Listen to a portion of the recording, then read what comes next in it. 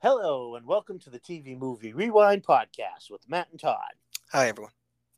Today we are doing the horror comedy or the comedy horror, I guess it depends on your point of view. Return of the Living Dead from 1985.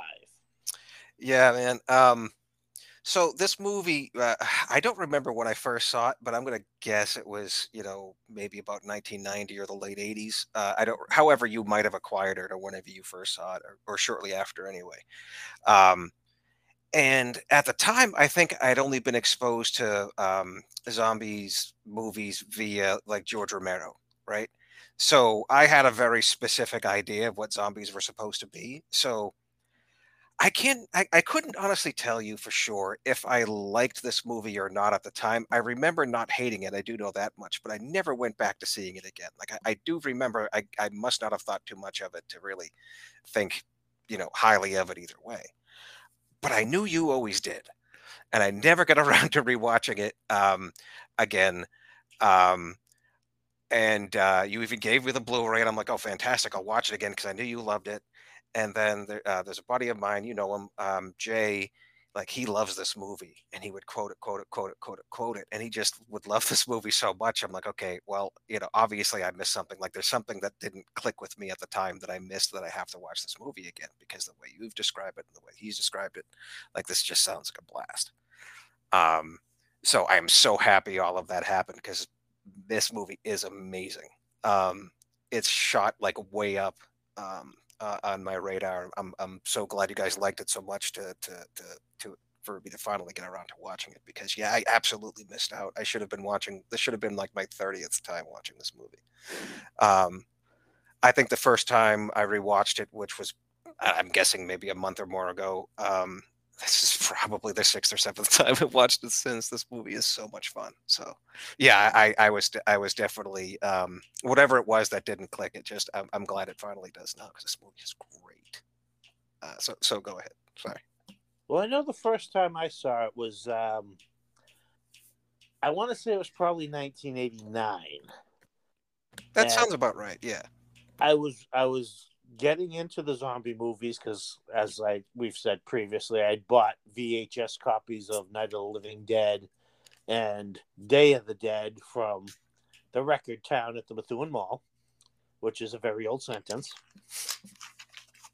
And I saw that this was going to be on HBO one night, but I know I was working at the 1859 house, and I was working, the second shift. I knew I was going to be home in time to watch it, so I recorded it off of HBO.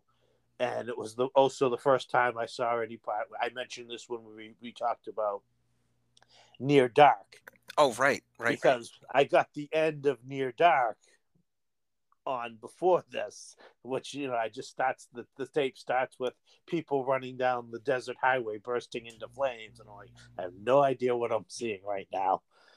And then Oh, it goes into Return of the Living Dead. oh, that would have been such a great double feature No, yeah, to come somebody knew what across they were back in the doing. day. Oh, that would have been amazing. You could you yeah, you can't do much better than Near Dark and than this. Absolutely. Yeah, somebody programmed that very well. And then this is a Hell yeah. movie that I have owned on VHS. I still have my first DVD copy, and I have the 25th anniversary edition on Blu-ray, as well as the 30th anniversary edition on Blu-ray. Right In on. fact, I'm lucky enough to have the deluxe collector's edition that Shout Factory released in limited quantities, that came with two different slipcases with two different, newly created cover art and the posters to go with them. It was a really cool set. I was glad I was able to get it because it sold out within like 24 hours of them putting it up. Now, you don't have nearly the number of copies of this film as you do Not a Living Dead, though, right? No, no, but I don't think there's nearly the number available either. No, I don't suppose either, because Not a Living Dead is public domain, right? Yes. Yeah, so like it's pretty easy to just start up your own distribution company with if you have a print of that and go. Now, once again, I don't think this is a movie we really need to describe too much to our audience. This is a really, really big, popular movie. I mean, unless they're like me and completely missed the boat, or maybe younger, or maybe they didn't get the movie at the time. Because, like I said, like one of the reasons why I may not have connected with it as much is because the only other zombie movies I would have seen before that were probably what Dawn of the Dead and Night of the Living Dead, which I thought were great. And this movie is it couldn't be any less like them. Um, and I think it does all of that in just such a wonderful way that we've talked about leading up to this movie, and you know can't wait to get into now. Well, what's funny is like it is so satiric that if you're not ready for it to be a comedy, you may not get that it's a comedy, and you might just kind of think it's dumb. Like they're acting stupid. It's so well blended into much like American Werewolf in London. Yeah, You know, exactly. Yeah, it's all kind of played straight, but there's just that element of comedy, put in there. right. And if you're Unlike sorry about that, go ahead. Sorry. well, unlike Shaun of the Dead, which is obvious comedy, the comedy in this is just it's there. It's like that's why I think this is more of a comedic horror movie than a horrific comedy movie. Well, these aren't like these aren't business like professionals when it comes down to the situation. Like they still maintain themselves and they're scared. They're all scared. Um, there's no like one stand up, that kind of take charge. They try to alternately, but they're just normal people, and that's one of the things I appreciate about it. And I think you're right. Like again, when I came from the only other zombie movies I'd probably seen previous to that, again, were Night of the Living Dead and Dawn of the Dead, which are absolutely nothing like this. And I just wasn't. I don't think I was just expecting it. It just hit me wrong at the time, and I've just and I guess spited myself to just not watch it again, thinking it wasn't as good as it is, and it is. Again, it's fantastic. If you haven't seen this movie, I promise you'll like it. At least if you're into comedy horror. Um, and like it's good horror. It really is, but There are some it's of the also most very funny without really trying to be funny. You know what I mean? Like it is funny, but they're not trying that hard to be funny, when which I the appreciate. movie isn't just being, like it's average scary with, the zombie attacks. There are some of the Oh, it's most gruesome. horrific existential horror comes up in this movie. Like one of the most horrific thoughts that you could ever like. Oh yeah, It's just there's some terrifying aspects of what some of these characters go through. yeah, and I think we're thinking of the same thing. And it doesn't technically have anything to do with being eaten by zombies. No, Yeah. no. Okay. Yeah, we're on the same page. Yeah. So let's just briefly cover the plot for the those who are uninitiated.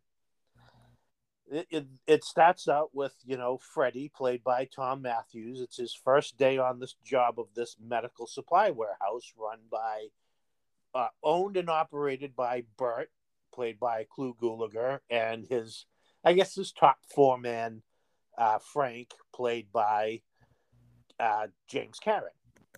Yeah, it would seem like warehouse manager or something.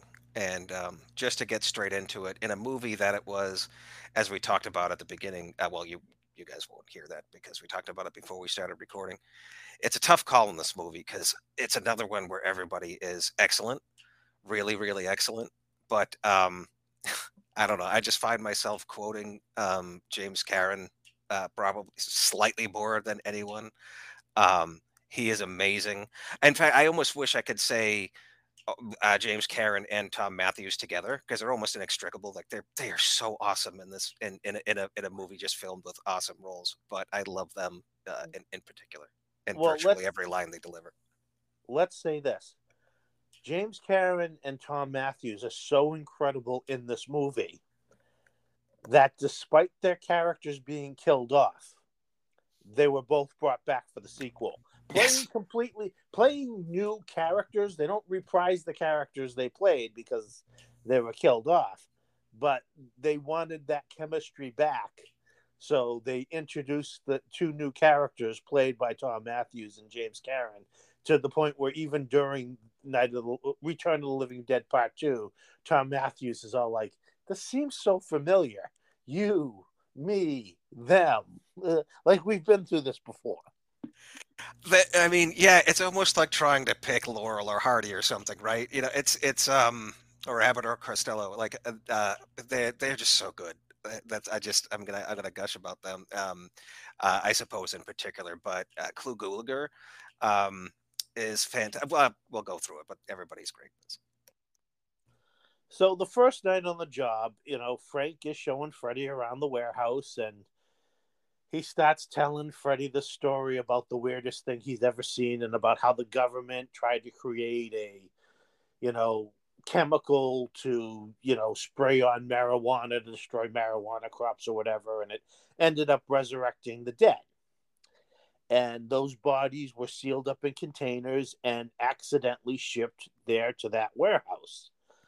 And so he takes Freddy down to the basement and he's showing him the canisters, and Freddy's all freaked out by it. And he's like, "Well, these things don't leak, do they?" And Frank goes, "Are you kidding? These things were made by the Army Corps of Engineers." And he smacks the canister, which of course sprays toxic gas all over them, Now, which unleashes through the warehouse and starts resurrecting the one of the cadavers they have in refrigeration, because they supply cadavers to the local medical schools. and I found out that so when Frank mentions that all the skeletons come from India, at the time there was actually some truth to that. Oh, it wouldn't Because I surprise looked into it, it wasn't just a one. It wasn't just like a one-off line. me. Yeah, it wouldn't surprise me. So while they bumble around trying to figure out what they need to do with this screaming corpse in the refrigerator, and Freddy's like, "Well, let's call the police." "We can't call the police." "Well, let's call the army." "We can't call the army." "Well, who do we call?" And he's like, "We'll call the boss." And Clu Gulager shows up and is like all upset, like, "I told you not to mess around with those canisters. What are you doing? We gotta kill this thing." And that's where we find out what initially they start referencing Night of the Living Dead, that if they destroy the brain, it re-kills the corpse. Well, they do that, and unfortunately they find out that no matter what you do to these damn zombies, they're going to keep coming at you. If you cut off the hand remains animated and comes at you. You cut off the head, the body will run around flailing around. So Bert has a friend, Ernie, Yep. who works at the nearby mortuary, and he figures, well, maybe Ernie will help us out, and he'll let us use the crematorium to destroy all the, because they also had dog cadavers for veterinary schools. If we can bring all this stuff over to Ernie, maybe Ernie will let us burn it up in his crematorium and everything will be fine. While this is going on, we meet Freddy's friends, who are all a bunch, mostly punk rockers, kids. Yeah. I They're, mean, this they're is hanging '83, out. so they got the mohawk, and His girlfriend Tina's, amongst them, and she's like, Freddie gets off of work at 10.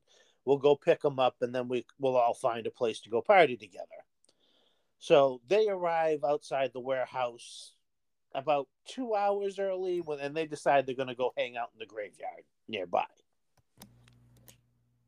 Freddie and company, they bring the corpse over to the mortuary where we meet. Boy, what a character. there's a lot to unpack with Ernie Kaltenbrunner. Ernie, There's a lot to unpack with this man.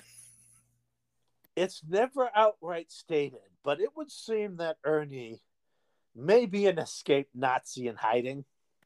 Right. I mean, let's go through, let's go through it all. I'm not sure what to make of the painting behind you of the guys in uniform playing poker. But when you first see him, he's got his Walkman on and he's listening to what sounds like some sort of marches. It's the Africa Corps March. Oh, it's okay. So you actually know what it is. Oh, For wow. the German Africans Corps. Yeah. Okay, right. He's got like, it looks like a pearl hand or maybe mother of pearl handle Luger. He speaks some like phrase in German when he's looking out the window later, which, from what I understand, translates to "the rain is coming down like falling down like a drunken soldier." Yeah, there's something going on there, I think.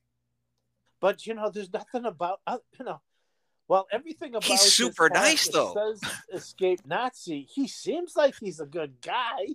Right. He really does seem like a good guy. Like he's ultimately willing to help them. He's willing to go very far for them. And yeah, he seems like a really genial dude. But right, I'm pretty sure he's an escaped Nazi, or maybe he came over like Operation Paperclip or something. But possibly. But yes, he agrees. There's and again, this is a movie you kind of have to see because there's no way we can deliver all the humor and performance that these guys put into their roles. It's just they just go for it. For sure, like the whole part that you went through, going through the warehouse and then ultimately breaking the canister. Like we glossed over that because there's no way we can recreate that, but that is one of the, like, I will rewind that scene when I'm watching the movie. It will take me much longer to watch this movie because I will rewind that whole part. Like it's actually all before the credits. Actually, it takes like 9 minutes to get to the credits. But the pre-credit sequence is just brilliant. In an otherwise brilliant movie, it is just so much fun to rewatch it. Yeah. So Ernie agrees to help them. He's going to burn. At first he does. They're kind of reluctant to tell him exactly what's going on because Bert is worried about the reputation of his medical supply warehouse, and they go in and he helps them burn up the corpse. Straight into ash. And here's the thing with Ernie, real quick too. Again, probably escaped Nazi. At first they're like, oh yeah, no, we've got some like dead animals to throw in, just some like stuff to throw in. He's like, okay, but then it starts moving, and they tell him, well, they're rabid animals, and he's horrified that they want to just throw them into the furnace. Like his reaction is like, that's awful. Let me at least shoot him. Yeah, we'll take them out to the parking lot, put them out of their misery, and then we'll burn them up. So then, of course, he has to reveal to Ernie that this is, a hacked up living corpse.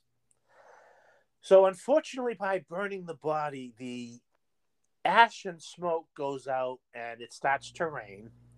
And the rain brings down that ash and smoke and the toxin that reanimated the corpses into the cemetery and starts bringing the entire cemetery back to life.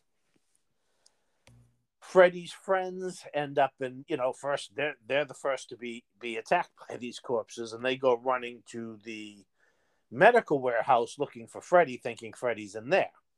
While in the mortuary, Freddy and Frank, who were both sprayed with the toxin, start exhibiting, they're extremely, extremely ill and obviously in pain. And that, that's kind of what makes this movie rough for me sometimes, because I've seen it so many times now, but what they're going through, and the way that it's done is so drawn out and so just gruesome. Like you're almost feeling it along with them. Like it's not fun. It's not like 30 seconds or so. Like they're not like fine, maybe then panting, then like they're on a bed, and then that 30 seconds later they're a zombie. It takes like most of the movie. No, and these guys are in screaming agony. Yeah, it's bad. At one point. Just drenched in sweat. Like as you pointed out too, that there's no, other than the zombies, there's no villains in this movie. Nope. And Bert could have easily been portrayed as the villain. 100%. At first it kind of seems like he's going to be, because he wants to cover this all up and not mentioning it. But the moment he realizes that Frank and Freddy are seriously ill, he's like, okay, let's put everything on hold. I'm taking these two guys to the emergency room right now. Right. And before he can even move them, they are in such agony that they end up calling an ambulance and reporting a poisoning case. And, you know, when the ambulance comes, the paramedics come along and do the initial examination. The paramedics are both confused because it's like, you guys have no pulse, no heart rate. You don't appear to be breathing, and your body temperatures are room temperature. You guys are exhibiting everything that would be us to pronounce you dead, but you're awake and talking, so obviously you're not dead. And when they go out to call for transport and get them, the paramedics are attacked by the zombies. Right. And just from this point on, you know, things escalate and escalate and escalate to the point, like, every time, you know, another cop or paramedic shows up to see what happened to the previous ones, they are immediately wiped out. And we should also point out that this is the movie that invented that zombies go primarily for brains. Yeah, that's what I was. I had asked you that like before. Yeah, that's what I thought. Because I had never. Of course, then again, I only had so much experience to so many of these movies, but I had never heard of it until this point. We actually get talking zombies. Yep. Quick moving zombies, right up to the point where they're running. Yep. And intelligent zombies. We also see that this movie isn't about, oh, you get bit, you turned into a zombie. No, you have to be exposed to the chemical. Right. Because there are at least two characters in this movie we see get bit and killed by the zombies, but because they're not exposed to the chemical, they do not resurrect. Whereas another person who was bit by the zombies isn't resurrected until she is soaked in the rain that is carrying the 2,4,5-trioxin. Yeah. That's like that's one of the interesting things about this movie to me, especially being a zombie movie, is that George Romero had brought up the part of like humanity itself being part of the problem, like how humanity can't get together, like it escalates throughout the three movies. And Walking Dead, of course, expounds on that, and a lot of zombie movies do, especially traditionally made ones. This one really does the opposite of that. There's no, like you said before, there's no true villain. There's no bad guy. No one works against each other. Even like as soon as Bert rather realizes that, oh, there are more of these things than just the one we thought we just killed, he's immediately like, all right, this is out of hand. Well, to the point of like the teenage punks. Yeah, they're relatively nice. Yeah, they argue and they fight as friends do. Teenagers, especially. They put each other down, but as soon as it starts to hit the fan, they got each other's backs. They're looking out for each other. They're like, "Where's this person? Well, let's go help them out." Like my Whip Bissell Award winner, Mark Santorini, who plays Suicide. A very, again, he really brings out a character that could have just been a one-note character. Kind of a warrior poet. He doesn't have a lot of time in the movie either. No, unfortunately, it doesn't. Because actually, he would have been fun to see more of. Because I love his speech in the graveyard. You kind of actually do feel what his character is, and it's like I would have kind of liked to see more of that rather. But when they get to the warehouse and they hear the character of Tina screaming from the basement, he's the first to lead the charge down there. Like, that's Tina, let's go. Right. No cowards in this movie too, really. No, they do start, they do start to panic and freak out. Which is fair. Like some are too afraid to move, which you could absolutely understand given the situation and how it escalates. But there's no situation where someone's like, oh, not only am I going to panic, but I'm going to put you in danger so I can panic. Like elsewhere, like there's no like I'm going to slam the door behind me type of thing so you get stuck with the zombies. Like there's none of that.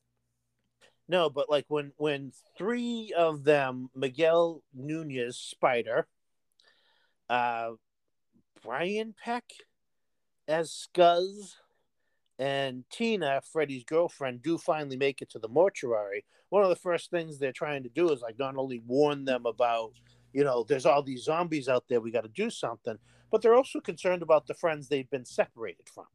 Right. Like, Jewel Shepard is the Cindy. Cindy's her character's name.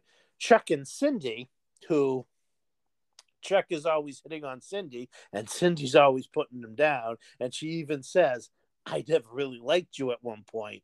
But when they're trapped together in the medical warehouse and they're both scared to death, they bond. Right. You know, they're terrified about what's going on, but they never really lose control. Like Spider has a couple of points where he's in full panic mode, but once he's got it together, it's like, all right, here's what we're going to do. Right. Right. Like the freeze ups are understandable. It's when it's like, oh, I'm gonna like sabotage it for you so I can escape kind of stuff. Like they don't really pull any of that at all in this movie. Again, like everybody works together immediately. Like they don't even try to bother with any sort of subtext between like, because I feel like other movies would have even made a thing about somehow about like how the punks are punks and these guys aren't punks. Like there would have been some stupid subtext there. Like no, immediately Bert and Ernie are willing to help them. Well, of course, they also know, or at least Bert knows that he's somewhat responsible for it. But it's just like again, it's just refreshing to see. It really is.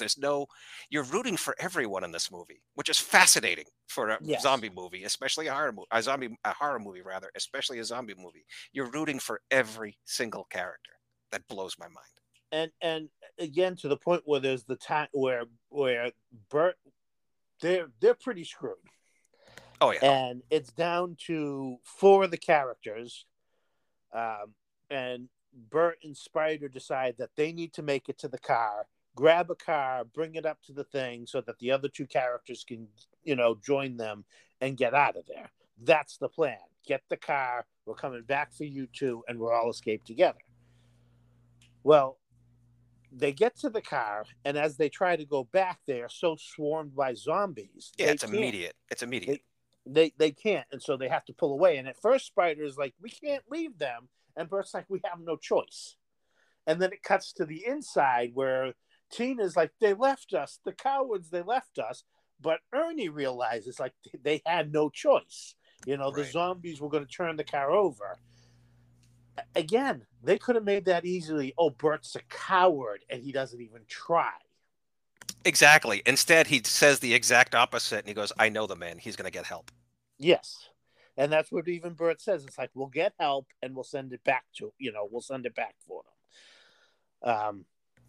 Unfortunately, they aren't able to get very far anyways, because now the zombie menace is just out of control, and they end up back at the medical warehouse. And as we said, like the movie escalates to the point where, and quick, we know that there's a few times where the movie cuts away to an army colonel and his wife. Yes. And yes. We forgot about them. Yeah, they're awesome. You don't see them much, but they're both great. It's Jonathan Terry as Colonel Glover and Kathleen Cordell plays his wife, and they were runners up for my Whip Pistol Award because they just do extremely well in their scenes together, and it's established that Colonel Glover is in charge of recovering the barrels. Like they've been looking for these missing barrels for 15 years. And, he's constantly, on alert to be called the moment those barrels are found. And you could like the wife doesn't say a whole lot, but you can see in his demeanor, it's beyond just being, military and businesslike. And you can see in her demeanor, like how long this has weighed on him, because he's literally waiting by the phone every single night for the last 15 years, or however long he's been assigned to it, waiting for this damn call. Yes, he's got equipment like this whole, like back cave of equipment in the bedroom in case he goes, that's got to stay until we find these things. Right. Like it's clearly done damage to their relationship. Well, by the end, everything is so out of control. Bert finally decides to call the number stenciled on the side of the barrels. Why he never called when those things showed up to begin with 15 years ago is never answered. No, yeah, it's never mentioned. But he calls now, and of course, when the military gets the call, the number was probably designed specifically to be used only in this case. So when they get the call, he's immediately transferred to Colonel Glover, who asks him questions like, and why didn't you call? Okay, and what happened then? And you only hear his side of the conversation, but obviously she's trying to get from Burt, oh, these things have now been released, and now, oh, there's hundreds of them, you say? Okay.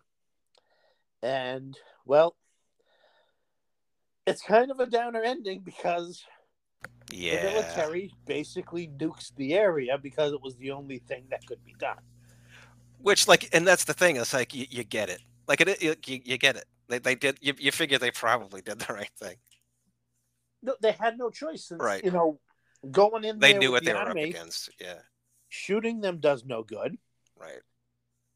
Maybe you go in there with some flamethrowers and try to, That's what you'd have to do. But, it was already, the situation was already growing out of control. Right. But the funny thing is, again, this movie ends on a downer note, but you don't feel down. No. Especially because the way they do, like, they end the credits on such an up note with some, like, quotes of the movie. Like, hey, didn't we have fun? And it's like, yeah, you know what? I did. For a zombie movie that I almost expect to be bleak. Like, they're almost, like, by default supposed to be. I had so much fun with that. In fact, like, it was weird. Like, I was so disappointed when when each character gets knocked off, and then ultimately at the end, it's like you feel genuine disappointment, but in a good way, and that you really were rooting for these characters to get out. Like, I really can't think of a horror movie where I'm not like, at least, you gotta go. It's with someone, right? With someone, you're just like, oh man, like, you were only written to be killed off. But in this one, it's like, man, there's no one who, like, you really do feel bad, and you kind of feel the terror with them. It's just a very interesting way to do that with this genre. Well, like, I'm going to put Train to Busan on the chopping block because I know it's a popular movie and I know people love it. But for me, the entire movie and experience is ruined by that guy who gets more people killed than all the zombies combined, who's the jerk and survives almost right to the end of the movie. And it's like, if one of these idiots would just push this guy off the train, they'd be doing all right. The whole movie is ruined for me because of that guy.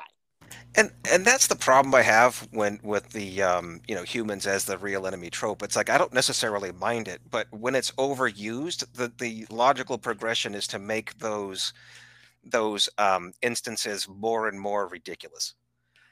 And yeah, it ends up becoming like a very unwatchable movie to a certain point. When a character just becomes too unreasonable, when you can't even understand their motivations anymore as to why they would be the way they are. Yeah. So now, to the horror of this movie, as we mentioned, as Freddy and Frank slowly get sicker and die and turn into zombies, we mentioned that they are in absolute agony, screaming pain. So, well, yeah, I mean, they establish. I mean, obviously they establish that he's dead, but there's a scene when they're moving Tom Matthews, and Ernie notices, like, oh, your blood is pooling. So his blood is, like, coagulating, like they're feeling their organs die, presumably. Which, well, that's what I want to get to, is because there's a part in the movie where they're able to get the top half of a zombie and strap it down to the table. And Ernie starts questioning her. And he's like, why do you eat people? And she's like, not people, brains. Just the brains? Yes. And he's like, why? Because it cures the pain. The pain of being dead. That's a horrific thought. Yeah. Yeah. And she even says that she can feel herself rotting away. Right. And I wonder, and they don't know, obviously, but I wonder, it's like, now, have you felt that way ever since you were dead? Or have you felt that way for the last, like, hour and a half? And you gotta hope it was only the fact that them being resurrected is what causes the pain. Oh man, because yeah. the thought of being dead, as death being a state of agony, is just an horrific thought. Now, going back to the punks for a minute, and going back to the well, literally how the zombies were created. To take the edge off of, at least really for Tina and those and like Spider, they were out in that rain. Theoretically they're going to end up like Freddy and Frank, right? No, because I think they didn't get enough of a soaking. Trash, played by Scream Queen extraordinaire Linnea Quigley. Well, I suppose they didn't inhale it either. Right. Necessarily, anyway. She is completely bathed in it before she's resurrected. And she even Oh, complains that's about right. She comes back. Yeah. I forgot about that. She's completely soaked in it. She's like, Oh, and the cop, well, actually, we don't know if that was a. Yeah, never mind. Sorry. well, he was out in the rain too. So yeah, I think it takes a good soaking, because at no point again, like, Tina, Freddie, Scuzz, Cindy, Chuck, they were all out in the rain. Yeah, and they're But fine. it was really shown that Trash was really, really, Well, plus she was naked. yes. She was literally buck naked. So, Yeah. yeah. So yeah, I don't think, I mean, again, it doesn't matter. They were all kind of vaporized by the end of the movie regardless. Oh yeah, no, they were going to be killed because they only guesstimated 100. We don't know how big that graveyard was. We don't know how far the rain fell on other graveyards or whatever. Yeah. Well, right, but they were turning, like, an army of cops shows up at one point and they're all wiped out and taken over. Who knows anybody else in the surrounding area who was attacked as well? Right. And there's some really scary, freaky shots, like when the paramedic gets to the ambulance, turns on the headlights, and it all of a sudden it illuminates, a crowd of zombies just staring at him with those dead eyes. It's a real creepy shot. Oh, for sure. No, they don't skimp on the zombie gore or effects, which are both excellent in this. If you're a fan, which I hope you are, because I don't know why else you're watching a zombie movie, I guess. No, everything about this movie is firing on all cylinders. And for sure. While Dan O'Bannon had directed a short in film school, this was his directorial debut. And the name of Dan O'Bannon should sound familiar because, he wrote Alien, Life Force, worked with John Carpenter on his first, again, it was his college project that became a feature film, Dark Star. This was, he was brought on because Tobe Hooper was originally supposed to direct, but Tobe Hooper left to direct Life Force, written by Dan O'Bannon, and they offered it to Dan O'Bannon to direct, and he said, well, I'll do it, but I really want to rewrite everything, because to say this is based on John Russo's novel Return to the Living Dead is like saying Billy the Kid versus Dracula is based on two real people. It is so different, that even, I mean, they're both about zombies, but even the types of zombies are completely different. I imagine they're flesh eaters, like the novel Return of the Living Dead is a direct sequel. Well, Russo's direct sequel to Night of the Living Dead, taking place in Pittsburgh the same county. Gotcha. Yeah, and even Sheriff McCullen returns. Same night, same day, rather, I guess. No, it takes place about 2 years later. Oh. Again, it's on the theory that at the end of Night of the Living Dead, they destroyed all the zombies, got it all under control, and then just a few years later, whatever caused the initial outbreak causes another outbreak. Oh, okay. I was gonna guess like maybe some random zombie escaped and wandered the countryside for a while. No, just like it's not clear in Night of the Living Dead, it's not clear in the novel. So yeah, this is really, as far as I'm concerned, it's an original screenplay. Um, I know I named mine. Yes, you did say you given the Whip Bissell Award to James Karen. Yeah, I kind of want to give it to both James Karen and Tom Matthews. Well, go ahead. So I'm gonna do that because Okay. it's hard to split them because they work so well together. They play so well together. Well, again, that's why they brought him back for the sequel.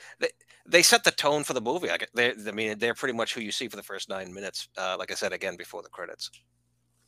The sequel brings back another Tarman zombie, and the only character, because obviously it's a different zombie as well. The only character that comes back for the sequel is Colonel Glover as played by Jonathan Terry, as he once again has to, this time in the sequel, it's a barrel falls off one of the trucks in a new housing development, and then the problem escalates from there. Oh, right on. Random thing I thought I would bring up. Again, shout out to Jay who noticed this because he had watched Poltergeist. Like he was doing like a movie weekend or whatever, and he watched this and then watched, I guess, Poltergeist, I think, next. And he pointed out that James Karen was also the one who didn't move the bodies in Poltergeist, as well as the one who accidentally breaks the cylinder in this. Well, like we mentioned, two of the punks are played by Mark Santorini and Miguel Nunez Jr. They would both appear in Friday the 13th, Part 5. And Tom Matthews would maybe be his most famous role as the third person to play Tommy Jarvis in Friday the 13th, Part 6. Right. So, very heavy connection to the Friday the 13th series here. Yeah.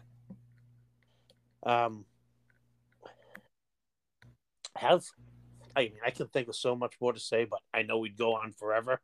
I mean, I could go on forever, but I want people to see it or at least rewatch it. Like if you're already a big fan, then you know what we're talking about.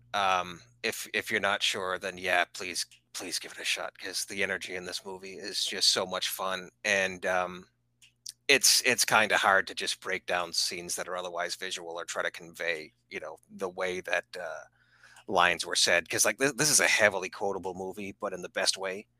Because the lines they're not forced or anything, and they're not set up to be lines. They're just extremely well delivered, relatively straightforward things to say that are extremely well delivered.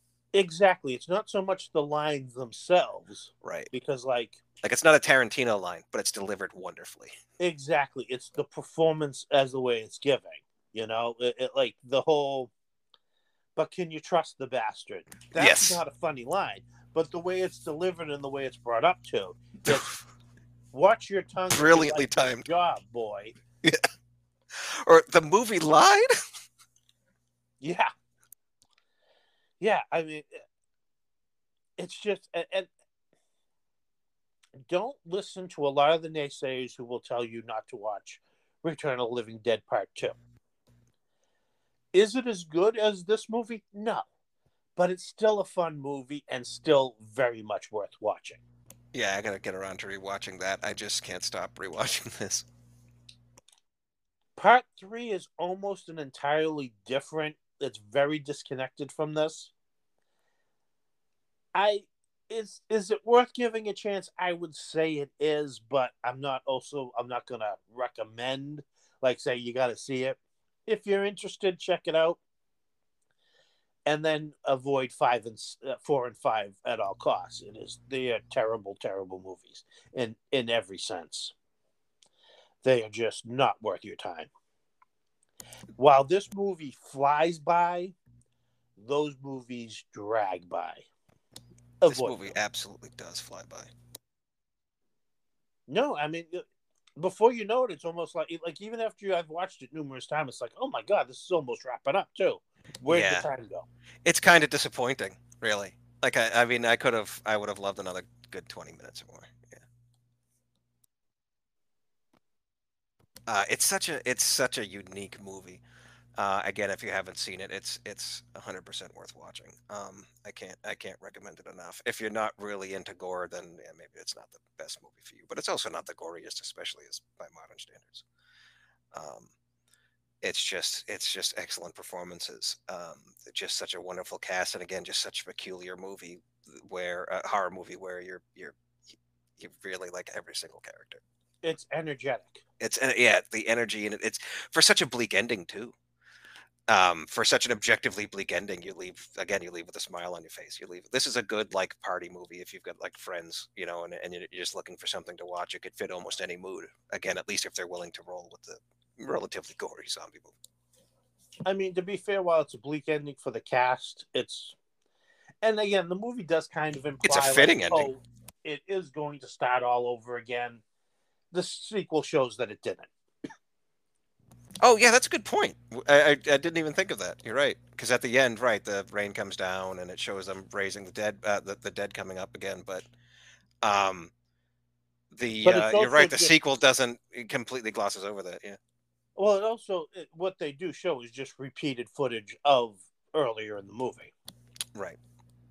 Right. I guess they could say that was just more of an implication or something. I don't know. All right, so we brought up the sequels. What other recommendations would you have?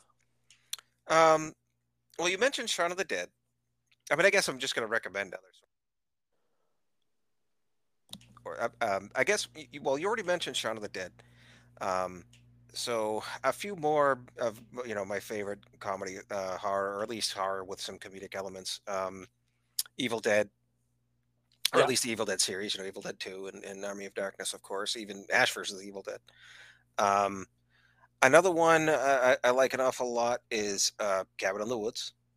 Um, uh, um, I had another one, but now I've completely blanked on it. I should have written it down. Well, why don't you go ahead?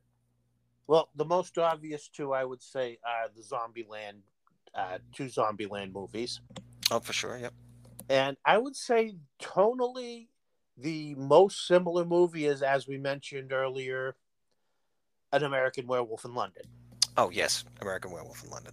Um, and actually, the other one that just occurred to me was kind of Lost Boys. Oh yeah, that's again very similar with kind of mostly horror with comedic overtones. That's a good pick. Exactly. Very effective use of the vampire myth. Very creepy, good horror in there, but also funny when it Yeah, needs to be. yeah. I actually think that Return of the Living Dead and An American Werewolf in London are a perfect double feature. Oh yeah. Oh that'd be a good like that'd be a great like Friday night double feature or whatever. Yeah. All right. Did you bring a random recommendation? Um. No, I did not. All right. Well, I'll give mine, and if you want to take some time to think about yours, I am going to recommend Braven, Braven, starring Jason Momoa. It's a recent action movie where he plays a lumberjack family man who, has a, cabin up. He lives on the American Canadian border. He owns and runs his own lumber company. And one of his workers uses his lumber truck to smuggle drugs. And one day while he's smuggling the drugs, the truck has an accident. It's near where he knows his boss, played by Jason Momoa, has a cabin. So he goes to stash the drugs at the man's cabin, thinking, I'll come later and pick them up. Well, Jason Momoa, whose dad is played by Stephen Lang in this movie, has had a head injury, and he's just not quite himself. So Jason Momoa takes his dad up to the cabin to, just kind of, spend some time with them. And that's when the drug dealers show up to recover the drugs, and it, you know, turns into a fight for survival. As I was watching the movie, I really felt like this is a movie Charles Bronson would have starred in if it was made in the 70s or early 80s. Oh, right That's on. how good this movie is. Right on. So I recommend Braven starring Jason Momoa. Oh, right on. I'll have to check that out. We we have that. I'll have to check that out. So what was the I don't think we couldn't have talked about maybe we did when we talked about Charles Bronson before. Did we talk about oh, I've completely blanked on his name. His double there in that movie was it Escape from Death Block 13? Oh yes, Robert Bronzy. Robert Bronzy. And it was that the name of the movie? Escape from Death Block 13. Escape from Death Block 13. That was a hell of a fun movie. Yep. Flawed, I mean, deeply flawed, low budget action movie, starring again. I mean, Charles Bronson's body double, but he's actually really good in it. Um, that's a really fun movie. That for whatever reason, I guess it came to mind when you mentioned Charles Bronson towards the end there. But that movie's a heck of a lot of fun. Yeah, cheesy, not the best effects, but it's a high energy, fun movie.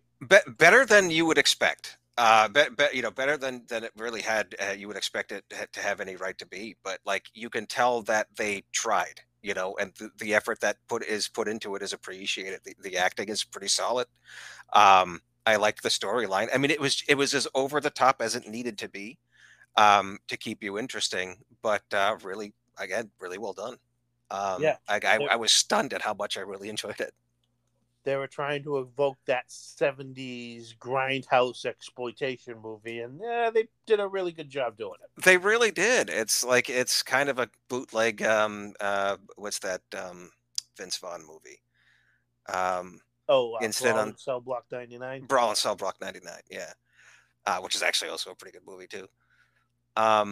I don't know if it's necessarily a recommendation because I haven't seen it yet, but I'm going to watch it because I hear good things. What about that Ghost Watch? The BBC Ghost Watch. Well, yeah, but we don't want to do all our random recommendations in this one episode. All right, well, fair enough. All right, so guess all that's left is for me to do the Magnificent Seven Degrees. Yes. So Tom Matthews was also in The Dirty Dozen, The Deadly Mission, which he was in with Telly Savalas. And as we recently saw, Telly Savalas starred alongside Charles Bronson in Violet City. Yes, he did. So I didn't want to do The Dirty Dozen again. Fair enough. So fortunately, they're right there. All right. Well, with that, as always, we thank you for listening. You guys have been a very loyal and dedicated audience, so I thank you for that. As always, you can follow us on Twitter and Instagram at Movie Matt Sirois, all one word, MovieMattSirois.